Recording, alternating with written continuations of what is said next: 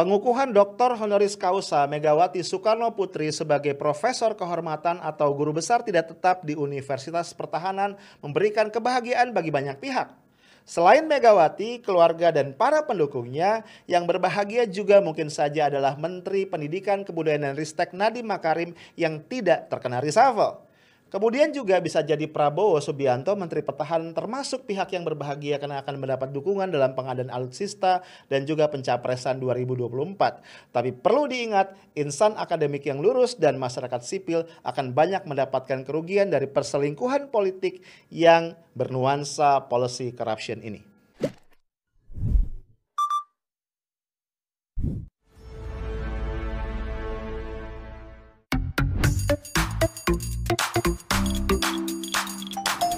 Hai guys, ketemu lagi kita hari ini Sabtu alias malam minggu nih, 12 Juni 2021. Dan kita nongkrong lagi sambil ngobrol-ngobrol santai di Highlight ya.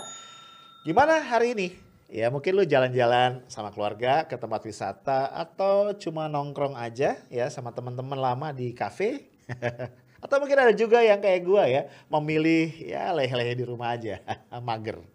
Apapun pilihan lu, semoga lu semua senang, happy, bisa rilis ya sebagian beban lu 1 minggu kemarin supaya lu bisa fresh lagi ya. Amin. Bro, gue ingetin lu semua, kita harus mengucapkan selamat ya kepada Ibu Megawati Soekarno Putri. Ya, nama lengkapnya sekarang adalah Profesor Dr. Honoris Causa Megawati Soekarno Putri. Karena baru dikukuhkan kemarin ya di Universitas Pertahanan Republik Indonesia atau UNHAN menjadi Profesor Kehormatan atau Guru Besar Tidak Tetap untuk bidang kepemimpinan strategik. Wih, nggak main-main ya, dahsyat. Oke, kita lihat dulu ya satu cuplikan video suasana kemarin seperti apa pengukuhan Megawati menjadi Profesor Kehormatan. Menteri Pendidikan, Kebudayaan, Riset dan Teknologi Republik Indonesia. Keputusan Menteri Pendidikan, Kebudayaan, Riset dan Teknologi Republik Indonesia nomor 33271-MPK.A/KP.05.00/2021 tentang pengangkatan dalam jabatan akademik dosen tidak tetap. Dengan rahmat Tuhan Yang Maha Esa, Menteri Pendidikan, Kebudayaan, Riset dan Teknologi menimbang dan seterusnya, mengingat dan seterusnya, memperhatikan dan seterusnya, memutuskan, menetapkan dosen tidak tetap, nama Dr. Honoris Causa Megawati Soekarno Putri, tempat tanggal lahir Yogyakarta 23 Januari 1947, unit kerja Universitas Pertahanan Republik Indonesia, terhitung mulai tanggal 1 Juni 2021, diangkat dalam jabatan profesor dalam ilmu kepemimpinan strategik, ditetapkan di Jakarta pada tanggal 20 Mei 2021, Menteri Pendidikan, Kebudayaan, Riset dan Teknologi Republik Indonesia, ditandatangani Nadiem Anwar Makarim. Bro, lu lihat ya, di cuplikan video tadi, pengukuhan Mega menjadi profesor itu berdasarkan surat keputusan dari Menteri Pendidikan, Kebudayaan, Riset dan Teknologi Nadiem Anwar Makarim.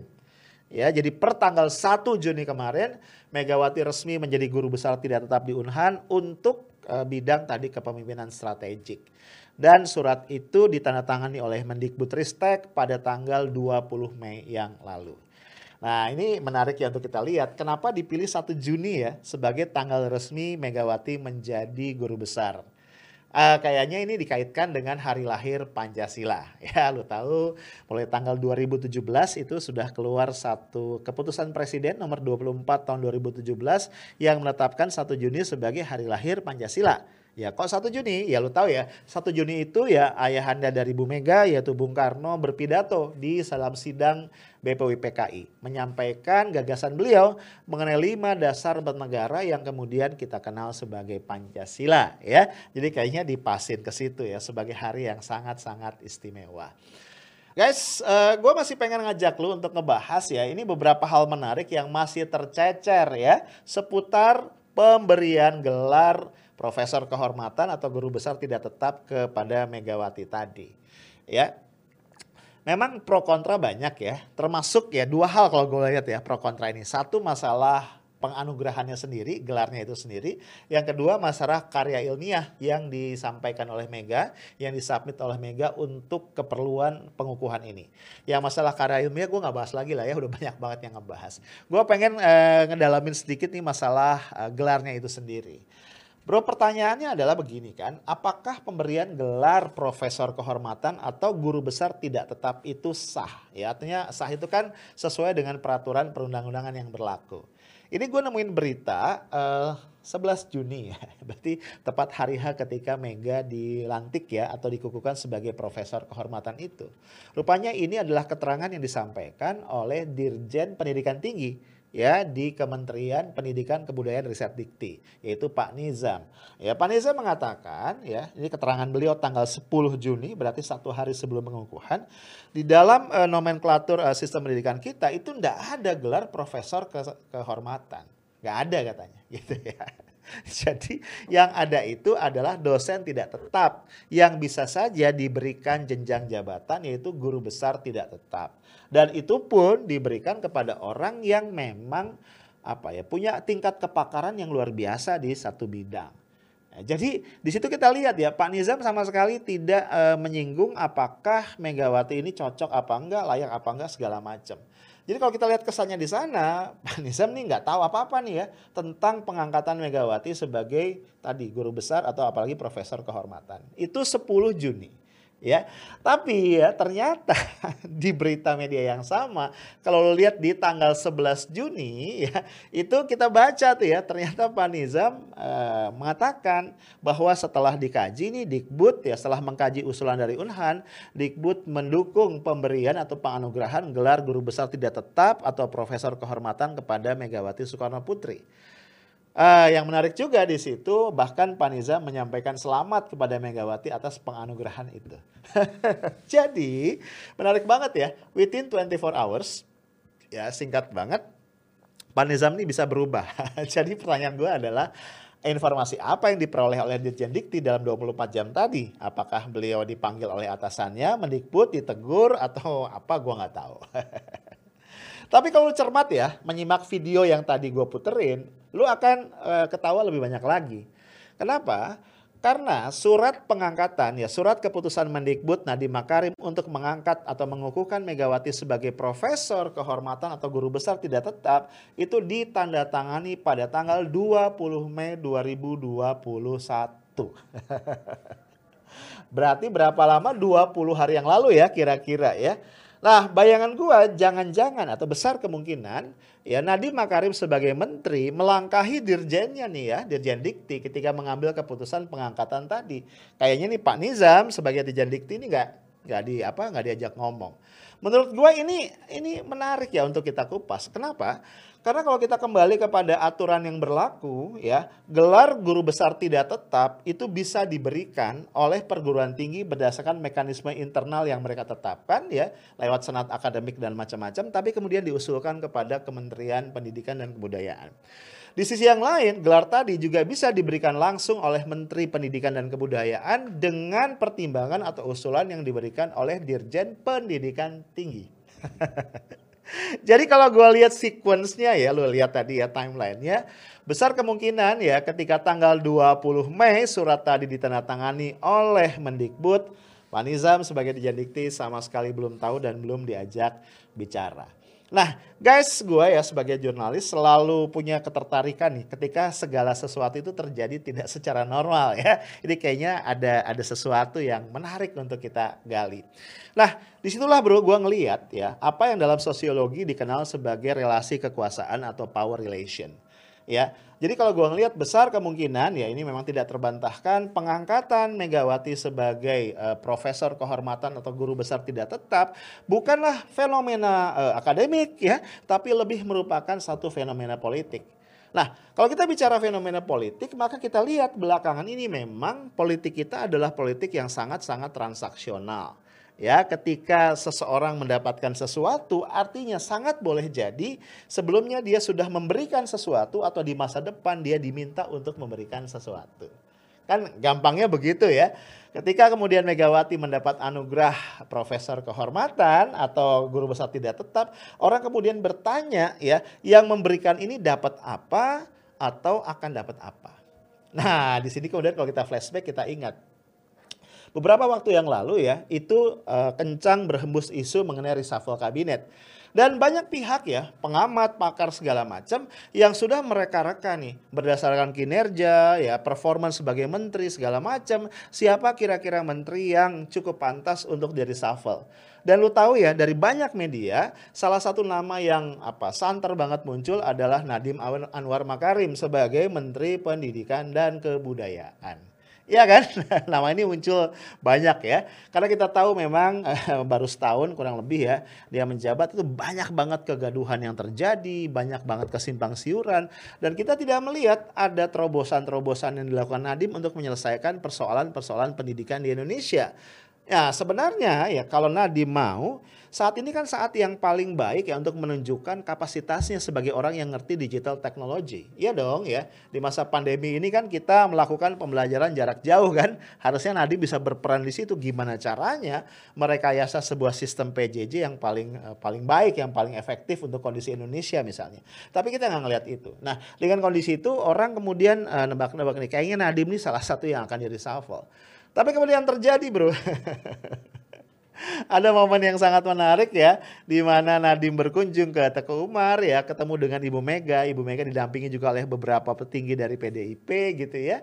Dan kemudian terjadilah momen selfie atau selfie yang sangat dramatis itu ya. Di situ kita ingat bahwa Ibu Megawati Soekarno Putri menitipkan kepada Nadiem ya pesan untuk melakukan pelurusan sejarah 65 ya, sejarah tahun 65. Lah, ketika itu terjadi kemudian orang sepakat nih kayaknya Nadiem tidak akan di-reshuffle. Bener ya. Nadiem ternyata bukan hanya tidak di-reshuffle tapi justru portofolio dari tugasnya ditambahi ya. Kalau sebelumnya hanya Menteri Pendidikan dan Kebudayaan, ini menjadi Menteri Pendidikan, Kebudayaan, Riset dan Teknologi. Karena begitu Kementerian Riset Teknologi dibubarkan ya, digabungkan dengan Mendikbud, ternyata justru Pak Bambang Brojo nih yang berhenti atau tidak dilanjutkan masa jabatannya. Nah, jadi artinya kalau pakai bahasa yang terang, bahasa gampang, tanda kutip ya, transaksi antara Nadiem dengan Ibu Mega ini udah selesai nih, udah cash, udah tunai, udah selesai, udah close ya. Lah, tapi kita jangan lupa bro ya, kalau kita bicara gelar ini kan gelar yang diberikan, gelar Profesor Kehormatan maksud gua, diberikan oleh Universitas Pertahanan. Ya, pendidikan tinggi memang berada di bawah Kementerian Dikbud ya. Tapi jangan lupa Universitas Pertahanan juga pada sisi yang lain berada di bawah asuhan atau binaan dari Kementerian Pertahanan. Yang atasannya, bosnya, komandannya adalah Pak Prabowo Subianto. Di sini kita akhirnya harus ngelihat ya, ada kemungkinan tanda kutip transaksi yang lain atau enggak gitu ya. Nah kalau kita lihat ya, penganugerahan gelar Profesor Kehormatan kepada Ibu Mega sebenarnya bukan tanda kutip hadiah pertama yang diberikan Prabowo kepada Presiden kelima kita tadi. Ya sebelumnya misalnya Pak Prabowo menghadiahi tepat pada tanggal 6 Juni hari lahir Bung Karno ya. Pak Prabowo menghadiahi satu patung yang sangat megah, patung Bung Karno naik kuda yang ada di Kementerian Pertahanan. Kemudian sebelumnya juga bro ya, di bulan apa gue lupa, bulan Mei kalau gue nggak salah, itu juga patung Bung Karno dalam posisi duduk ya, itu diresmikan di Lemhanas. Ya sebelumnya lagi ada patung di Akmil dan sebagainya. Jadi rupanya nih Pak Prabowo sedang intens ya, berusaha mengambil hati Ibu Mega, menyentuh sisi emosionalnya. Lo bayangin ya, kalau yang diangkat adalah kebanggaan pada orang tua kita, itu sentuhannya dahsyat ya. Apalagi kita tahu ya, belakangan Ibu Mega ya ini seringkali mengeluhkan ya, betapa di masa Orde Baru itu intens sekali dilakukan desoekarnoisasi ya, upaya untuk menghilangkan atau ya menafikan lah ya pengaruh atau jejak-jejak Bung Karno di dalam lintasan sejarah Indonesia. Dan kayaknya Ibu Mega punya tanda kutip ya dendam pribadi untuk mengembalikan ya posisi Bung Karno dalam posisi sentral lah ya sejarah kita. Dan tadi ya patung-patung itu kan menjawab itu. Lah bro, banyak pihak kemudian menduga ini berkaitan dengan satu ya ambisi Pak Prabowo untuk kembali mencalonkan diri di Pilpres 2024. Ya, to be honest ya, kartu ini kan belum aman ya. Sampai hari ini PDIP belum menegaskan siapa yang akan mereka usung di dalam perhelatan yang luar biasa tadi. Ya, banyak suara bahwa bagaimanapun Ibu Mega ingin agar Puan putrinya itu bisa dimajukan ke level nasional. Tapi memang kayaknya agak berat ya untuk kalau levelnya capres ya. Mungkin cawapres masih bisa lah ya kalau dipaksain. Nah, disitulah Prabowo melihat peluang. Mungkin kalau Prabowo Puan ini pasangan yang dianggap cukup ideal diusung oleh PDIP dan Gerindra. Tapi pada sisi yang lain nampaknya Pak Prabowo juga punya kepentingan untuk mengamankan ya proyek pengadaan alutsista 1,7 kuadriliun ya. Yang ini juga ramai kita bicarakan beberapa kali kemarin. Ya, lu tahu ya, pengadaan proyek sebesar ini tentu tidak mungkin lolos nih tanpa restu atau persetujuan dari Dewan Perwakilan Rakyat. Dan kalau kita bicara DPR, maka fraksi terbesarnya adalah PDIP dan PDIP semuanya adalah petugas partai ya yang berada di bawah komando dari Ibu Mega. Lah bro, kalau lu lihat ya, ini kenapa gua jelasin, ini mungkin mengulang sedikit ya, mempertegas apa yang pernah gua bahas di dalam podcast-podcast gue sebelumnya. Tapi yang gue ingin tunjukkan adalah ini yang berkali-kali gue sebut sebagai power relation atau relasi kekuasaan. Ya, nah yang perlu kita lihat juga adalah apa keuntungan untuk Ibu Mega. Dengan menjadi profesor kehormatan atau guru besar tidak tetap di Unhan, ya lu bayangin, Ibu Mega kemudian punya status tersendiri di dunia akademik. Ya, perkara diperoleh dengan cara apa itu another story. Tapi dia punya status sendiri sebagai insan akademik. Apa manfaatnya? Lo jangan lupa, ya muncul polemik mengenai dunia riset Indonesia. Iya kan? Sekarang Indonesia punya BRIN, Badan Riset dan Inovasi Nasional, yang sebelumnya akan ditempatkan di bawah Kementerian Riset dan Teknologi. Tapi karena Kemenristeknya bubar, join sama Kemendikbud ya, maka kemudian BRIN ini akhirnya ditempatkan sebagai lembaga otonom langsung di bawah Presiden. Dan lu tahu ya, berdasarkan perundang-undangan yang berlaku, maka ketua Dewan Pengarah dari BRIN ini adalah juga secara ex officio ketua Dewan Pengarah dari BPIP, ya, Badan Pembina Ideologi Pancasila, dan yang bersangkutan adalah Ibu Mega sendiri. Nah, lu bisa bayangin ya, mungkin secara psikologis Ibu Mega agak gimana gitu ya, kalau dia jadi ketua Dewan Pengarah BRIN, tapi dia tidak berada di lingkaran dunia akademik. Nah, lu bayangin ya, dengan gelar tadi profesor kehormatan, guru besar tidak tetap, maka hambatan itu bisa disingkirkan. Ibu Mega sekarang bisa mengatakan dengan kepala tegak, gimana saya ini adalah orang akademik ya, saya adalah guru besar di Unhan. Jadi klop kan, kalau pakai bahasa sederhana, everybody's happy. Ya kan? Nadiem Makarim happy, kemudian Prabowo hampir happy, Ibu Mega jelas happy. Nah, pertanyaannya kemudian, yang nggak happy siapa? Ya, tadi yang happy Nadiem, ya Prabowo, Megawati kan gitu kan, dan orang-orang di sekitar mereka kan gitu ya. Nah, berarti yang nggak happy siapa? Itu pertanyaannya. Ada nggak? Ada banyak. Satu adalah kalangan akademisi yang masih lurus melihat peran kampus. Apa sih peran kampus? Gue pengen pinjam istilah ya dari sejawat gue, Ubedillah Badrun, Kang Ubed, gue biasa manggil.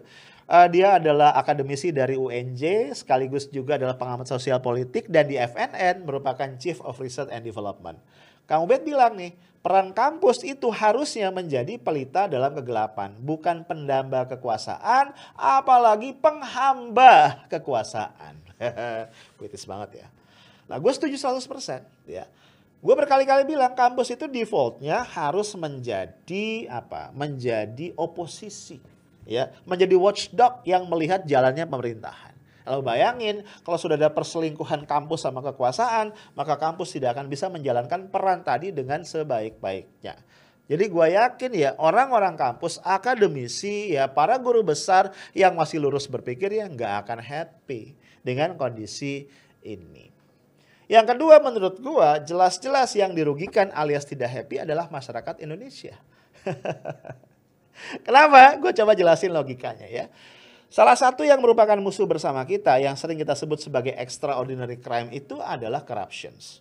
Ya, selama ini kita seringkali berpikir terlalu sederhana mengenai korupsi ya. Yang kita sebut korupsi itu ya tadi ada pejabat mau terima suap kena OTT.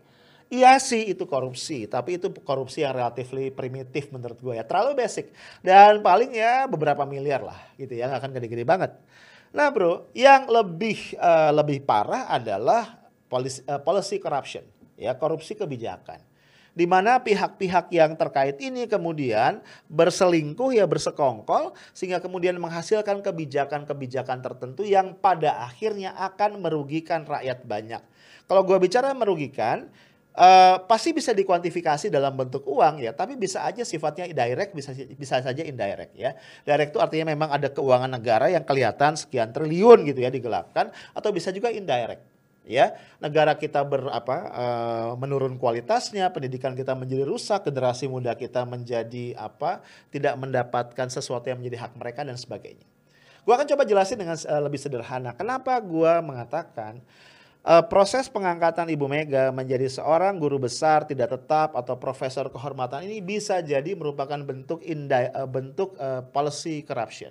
Ya, lu bayangin aja ya tadi ya. Di sini posisi jabatan akademik tadi, ini jabatan akademik tertinggi ya, kita jangan main-main.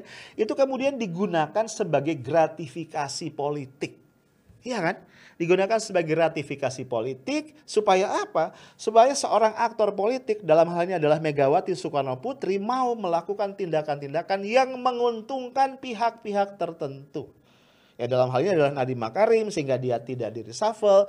Kemudian satu lagi adalah Prabowo Subianto ya, supaya apa dia bisa didukung ya dalam kebijakannya mengadakan alutsista ya, ini paket jumbo ya, project jumbo, dan juga bisa maju di Pilpres 2024 yang akan datang. Pada sisi yang lain on return Ibu Mega mendapatkan justifikasi sebagai insan akademik sehingga bisa mendapatkan keuntungan apapun itu bentuknya ya, benefit apapun itu bentuknya dalam posisi beliau sebagai Ketua Dewan Pengarah dari BRIN. Jadi tadi gue bilang everybody's happy. Nah bro, again ya ini adalah analisis ya. Yang namanya analisis kan bisa tepat, bisa nggak tepat. Tapi gue secara pribadi cukup berkeyakinan karena tanda-tandanya cukup clear ya. Bahwa sekali lagi penganugerahan gelar profesor ini bukan sekedar sebuah seremoni atau peristiwa akademik atau peristiwa budaya, tapi di situ adalah peristiwa politik transaksional yang kental sekali dengan aroma policy corruptions. Guys, tentu saja kita harus waspada karena hal-hal seperti ini akan terjadi ya. Sudah pernah terjadi di masa lalu, terjadi saat ini, dan akan terjadi lagi di masa-masa yang akan datang. Karena itu masyarakat sipil tidak boleh tidur, karena berkali-kali gue bilang negara ini adalah punya kita. Dan kita punya kewajiban untuk menjaga agar hal-hal yang tidak pantas tidak terus terjadi. Itu aja dari gue, stay smart and professional. Assalamualaikum warahmatullahi wabarakatuh.